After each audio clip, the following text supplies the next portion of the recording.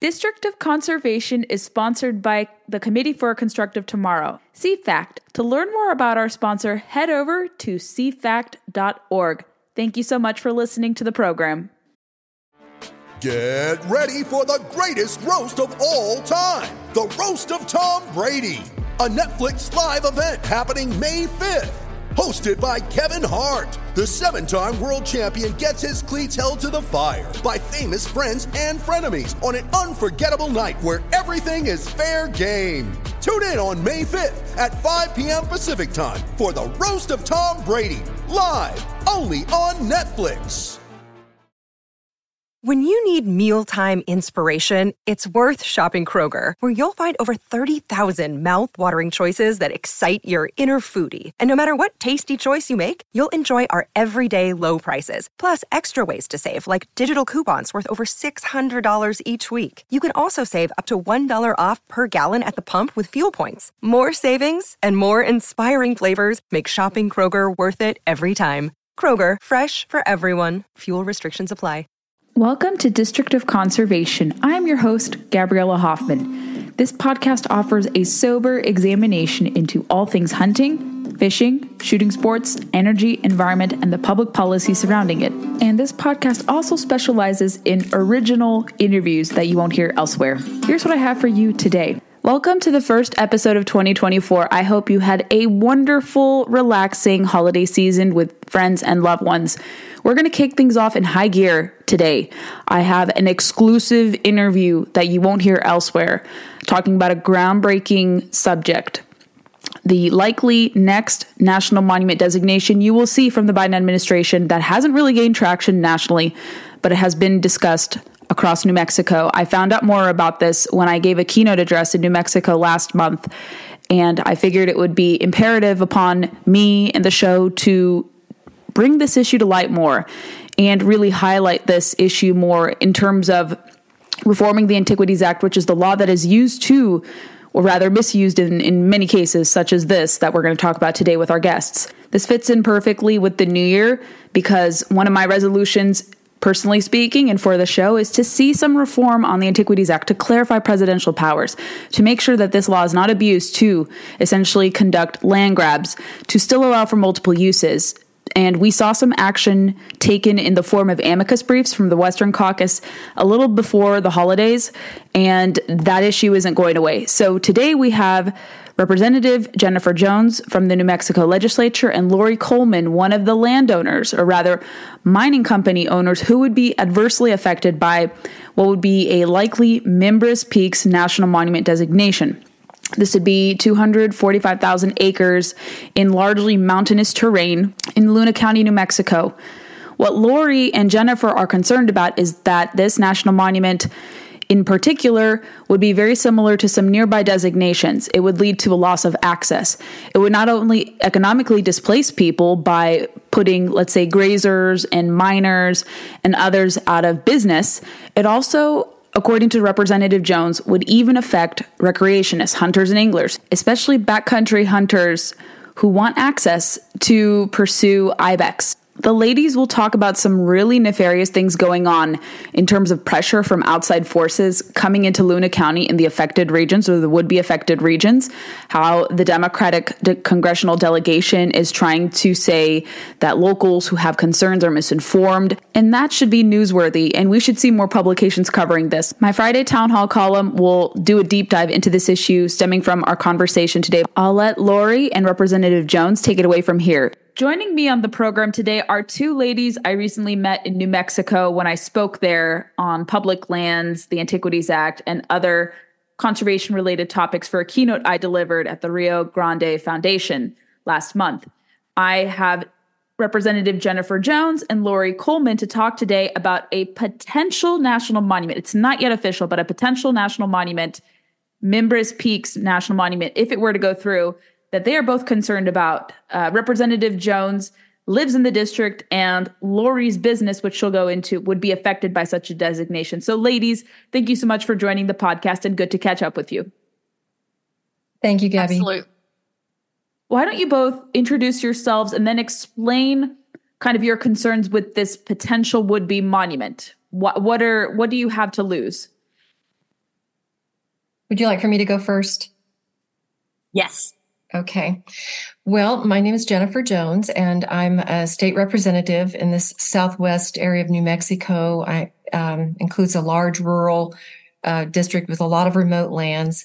Here in the Luna County, there's been the recent monument proposal that was my concern. That was it was a surprise to most people, including all local and state elected officials. Outsiders have proposed the monument, and that it was a big surprise. There was no public input before this went across the country as a media launch, which it includes many untruths and a lot of information that no one here knew about ahead of time. It was really promoted from outsiders. So my concern is that large areas of our mountains here in Luna County, well, all of our mountain ranges actually would be included in this potential monument, and that we would lose access. We're an agricultural community. A lot of ranchers have an interest, and a large part of our economic income is from ranching, and it has to do with people who live off the land. So that's primarily, those are my concerns. Lori, could you explain what your concerns are and how this would jeopardize you and your business? Yes, absolutely. So I'm a small miner on BLM land in Luna County, and I disturb less than an acre a year of land, and a designation of a monument in the Little Florida Mountain in Luna County would not allow me to be able to take equipment in to mine. And that's where I source my rock. So that, over a short period of time, that would put me out of business. And what do you and your company mine for? We mine something called a thunder egg, which is similar to a geode that comes out of Mexico. They're full of agate, opal. They're formed in a rhyolitic lava flow, which they have there in the Little Florida Mountain. And we have some of the best in the world. I was reading into the potential monument designation when you both were telling me about it. And also the president of the organization that brought me out was telling me about this as well. So it's 245,000 acres potentially, largely on BLM land. And it's being invoked, obviously, it would be invoked by the Antiquities Act of 1906, which is a tool that this administration has been using under their 30 by 30 proposal to what they bill as protect and conserve, 30% of waters and lands by 2030.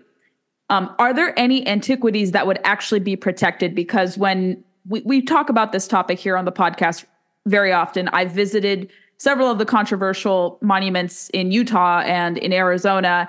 And when I'm learning about this topic more, I want to know what exactly antiquities-wise is being preserved, because that's what should be protected under these stipulations of the law. And what I've seen with other similar designations, it's not really much of antiquities. It's everything, including a little bit of antiquities. So what, ladies, would be protected antiquities-wise, or are there not much of antiquities in this particular land tract?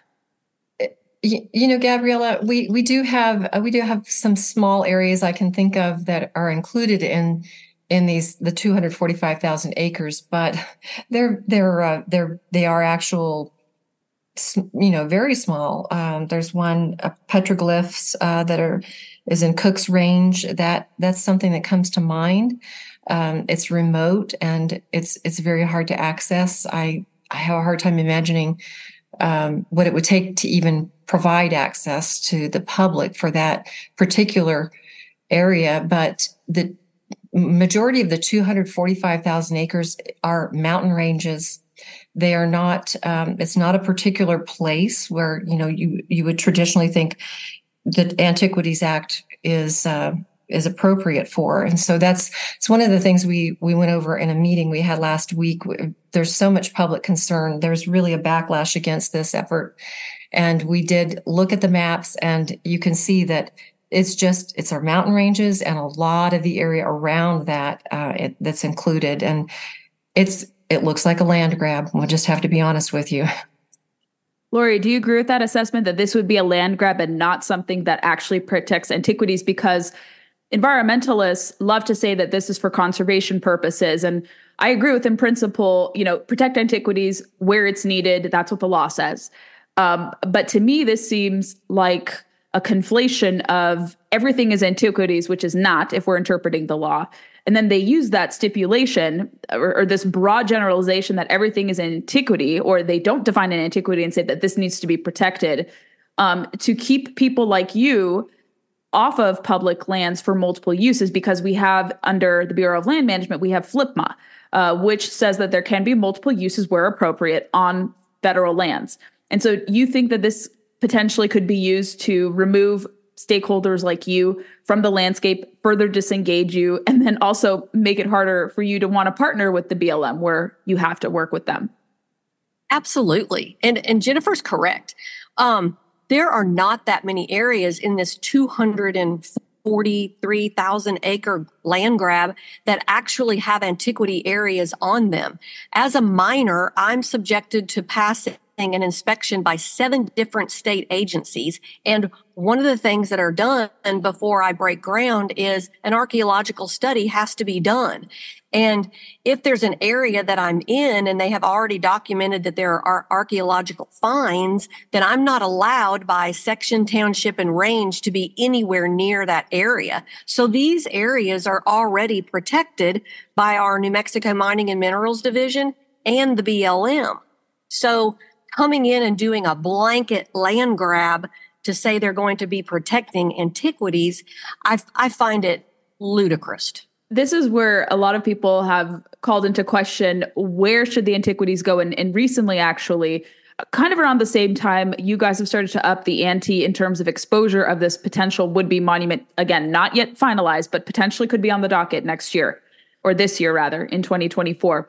People are worried that this law is being abused. The Congressional Western Caucus had actually solicited the Supreme Court to weigh in on this. And the Supreme Court Justice, Chief Justice Roberts, said in 2021 that eventually Congress will have to clarify the different aspects of the law, what type of power the president has, because he can only designate something that is scientifically, historically, and culturally antiquities in the smallest area compatible. And we don't know what that is. Is it 1 million acres? Is it hundreds of thousands of acres, 10,000 acres? So this is going to become an avalanche of an issue because Congress has really shirked their duties here. The president, usually under Democratic administrations, has abused their power and not had their powers clarified. And with that context in mind, I think you had told me, and you both alluded to this, that there are a lot of outside forces, not necessarily out of state forces, but out of county forces trying to force this monument onto your county, into your cities, into your towns. What does that look like? I think you alluded to, Jennifer, to me, that the congressional delegation of New Mexico was also trying to insist on this as well. Yes, it's really amazing to me because our area of the state is right on the Mexican border. We are so remote from Santa Fe, from Washington, D.C. To get anything done or to have our voice heard, we have to be we just have to really be outspoken. And so usually we are ignored. But in this particular case, we have the congressional delegation calling our mayor and city council people to tell them that they should not vote on a resolution against the monument. This actually happened last week, to pressure them not to vote on a resolution against the monument because in their words, they didn't have all the information. They need to come down here and talk to us first. Of course, the proposal went out without anyone's knowledge of what was actually happening. So it's difficult to trust people who will, propose something with your land, your county, without even telling you, and then, say that you need to depend on them to tell you the truth. So this happened just last week, and we also had some very influential state legislators, a state senator and a state representative, sitting in the city council meeting. So a lot of pressure on our local officials, but the people are very much against this. I've seen a greater turnout at meetings than I've ever seen for any other topic, any other issue in the county. So it's going to be interesting to see what lies ahead. I think that there's going to continue to be a real strong voice against it, and we'll see how our city officials and county officials hold up to the pressure from Washington. Lori, how do other business owners and stakeholders that would be affected by this, like yourself, how do they feel about these people coming from the outside, even though they may reside in New Mexico, but they have no proximity to what this designation would incur? What have others said in terms of the secretive nature, the forceful kind of gaslighting that you see from some in your congressional delegation? What have some of the other locals said about this? Well, as a whole, the community just felt so blindsided and just stabbed in the back at this press conference of all places at Rockhound State Park, which we hold sacred in Luna County, for a delegation of people to come out with a logo and signage, and we had ranchers there, we had farmers there. I was there as a small miner. None of us knew anything about it. So to me, it's a very emotional topic. I mean, this is our livelihood. How can they know us? Kudos to Jennifer and Miss Diamond. They showed up to the press conference, and Jennifer's the only person that's held a meeting. To listen to our concerns and take them to heart, because like I said, it's going to affect our business. What other activities would be impacted by the designation? Jennifer, I think you told me that a hunter who recreates on public land in New Mexico visited your meeting recently or was supposed to speak. Are there implications regarding that? Because in similar designations, oftentimes hunting and fishing as management tools are not respected under monument designations. That's very common. It's not a symptom. Sometimes it's a common occurrence in terms of observing, what these look like. Sometimes you get assurances for that. Sometimes it doesn't assuage concerns, of course, but oftentimes, unless you force it, these management decisions are not often respected. So what else besides grazing, mining would potentially be impacted by this? Yes, there was a sportsman who reached out to me when he heard about this potential monument, because he has hunted in our mountains for quite some time. And he's also hunted in the Oregon Mountains, which 10 years ago were designated as a monument. So he has experience with losing access. And not that it's illegal to hunt in these areas, but you can't ride in on an ATV. And in some of the areas, I should say. He pointed out that when the Oregon Mountain proposal was made, and this is just right next door to us, and in fact, part of that monument, so-called monument, which is huge expanse of land, is in our county. It's on the eastern edge of our county. But at any rate, he pointed out that proposal, when it went off to Washington, D.C. to Congress, did not include wilderness areas. It was strictly a monument. But when it came back, a lot of those acres, those many, many acres, were designated wilderness. And because of that, he's unable to access those because he simply can't walk 12 miles at a time or 20 miles at a time. And he can't carry out, what he's hunted, if he can get there. And that would be a real problem. We actually have here in the Florida Mountains, which is part of this proposal here in Luna County, we have an animal called ibex. It's a Persian goat that was it was introduced here from the Middle East back in the 1970s, and it has thrived here. And many, many people come from all over the United States to hunt here in our mountains. So there would be a lot of hunters who would lose access because they would have to go into the area by foot potentially. And there are a couple of areas here already in the wilderness, in the Floridas, that are wilderness, but for the most part, it's not. There are roads through there that can be accessed by hunters and sportsmen. That often is the case because they'll throw in a little bit of wilderness. They'll make it impossible sometimes, not only to access by OTV, ATV, but even sometimes by foot.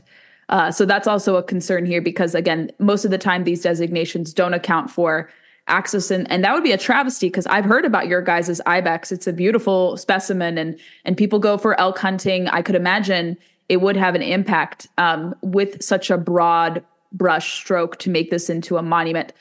Lori, let's shift gears a little bit. So because locals like you and people on the ground like you oppose this, what are you hoping that people outside of New Mexico can do to help you draw awareness? Or what action would you like to see to stop this from potentially happening? Have you guys started to organize, submit comments, maybe do a little bit of coordination to have more inquiry into this rather than just it, bypassing stakeholders and then going to President Biden and then he says that he's going to designate it? Well, if things are normally, without this antiquities declaration and going straight to the president, there would be congressional hearings, and that would give the locals and the state a time to be able to gather our information and present it so that a decision could be made. Whereas in this case, it's already been made by a very small group of individuals from outside of our community that this needs to be done, and they just want the president to sign off on it. I'm hoping that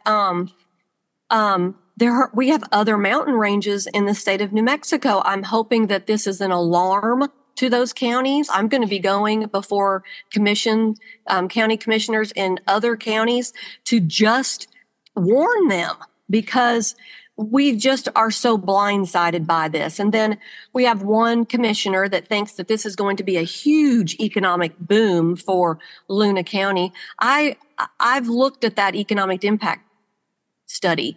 It's done by a company out of Colorado. I've gone to the Dripping Springs Visitor Center in the Oregon Mountains, and there were 3 visitors in one day. To make those numbers work, I really want to see where they got that information, because right now the lands that they're talking about declaring are already managed by the BLM. And when I spoke with the lady at the BLM that is actually in charge of coming up with a plan, they're still doing an assessment on the Oregon mountains. In private business, you can't take 10 years to do an assessment on something and then hope that you can come up with a plan. We just need other areas to support us in this, to not allow people to come in and decide that we are going to have a monument. It sounds pretty anti-democratic. And what we've seen with these really wide sweeping monument designations, even those like yours that are potentially in the works, is they sidestep stakeholders and come to a predetermined conclusion. And then without consulting you or maybe giving you a couple days before they make the announcement, they have these pronouncements and say, okay, we have a monument. The president is doing this, and the localities feel extremely sidestepped. We've seen this time and time again. Utah felt this increasingly, and they felt this more recently as well. And then with some of the other designations, I think Chaco Canyon being another one in New Mexico too, a little away from you all. And then there's a couple others. I think they want to designate one in Colorado that's Ute tribe land, and the Ute tribe was very unhappy with that designation as well. So we've seen a lot of people who are not properly consulted, pretty anti-democratic here. And this is why, like I said earlier, that conversations about reforming the Antiquities Act are going to become a lot more common. And I think both of you and others who directly felt the wrath of abuses of the law can speak to this and make the case potentially for why Congress has to take action on that. It's long overdue. The Supreme Court said, like I mentioned, this has to have some action. So Representative Jones, what would you like to see happen as this process is playing out? Like, what would you hope could happen? Are you inviting, perhaps congressional intervention? Would you like members of Congress to consult you? What would you say to others who may be dealing with these type of potential designations outside of New Mexico? Well, I have to speak to what you just said a moment ago about my at the very root of my concern was the way they sidestepped representative government. How can you come in from Washington, D.C. and propose something without even consulting local, city, county, state officials about what the people there who are their constituents would want to happen to their land? It is so anti-democratic, like you said, and the people here are very much against that. We can see how the independent nature of and the freedom-loving folks that live here in our county. They are not going for that at all. So, what would I like to see? I have already had an outpouring of support We are getting ourselves organized. We have a large group of folks that are in communication with each other. There have been a couple of petitions that are going out, one recently from the Farm Bureau. It is a letter directly to President Biden, which we're sending out to have people sign in opposition to the monument. We also are going to team up with some folks from just north of us, where there's also an effort by environmentalists to take control of the land and reduce access, multi-use access. So we have a lot going on. There's a lot of organizing, a lot of education, because what comes to mind too is saying that people who are partially informed are easily manipulated, and we're not going to go for that. We're going to get ourselves educated. We're going to know all sides, and we're going to, with respectfully educate others who may have been deceived by people who have come in and just absolutely told them lies, because there are a lot of lies out there. If you look up Mimbres Peaks National Monument designation or National Monument proposal, you will see, like Lori said, a very professional website that claims that all of us here are just in favor of this monument, which is absolutely not true. It is lie upon lie. And so we're teaming up to fight against it. Lori, where would you recommend my listeners go to learn more about your efforts to call for more assurances and questions into this potential proposal?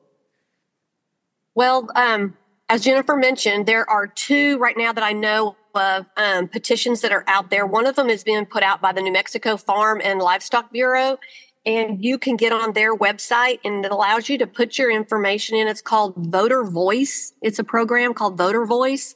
And you can fill out your information and submit your thoughts, and it goes directly to our representatives in Washington.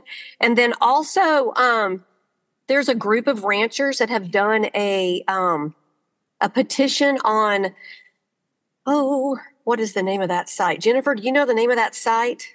I don't offhand. I'm looking it up. I might be able to find it here. Okay. And you can go on there and sign our petition. And as of this morning, Eddie Mesa is the one that built that one. As of this morning, we had over 750 signatures, local signatures. And you can sign that also. And like Jennifer said, we're trying to get organized just to be able to get the word out that we're not for this. Here it is. It's on change.org, and it's called Stop the Implementation of the National Monument Status in Our Area. And you can sign that petition also. Great. We'll include all appropriate links into the show notes for listeners to either research this or take action directly. I want to thank both of you for joining the podcast, and we'll continue to monitor the situation. And anytime there are updates that you want to brief me on, or the listeners, please know that you are always welcome back on the show. Thank you both for joining to kick us off in 2024. Thank you, Gabriella. Thank you, Gabriella. Yes, and you too, Lori.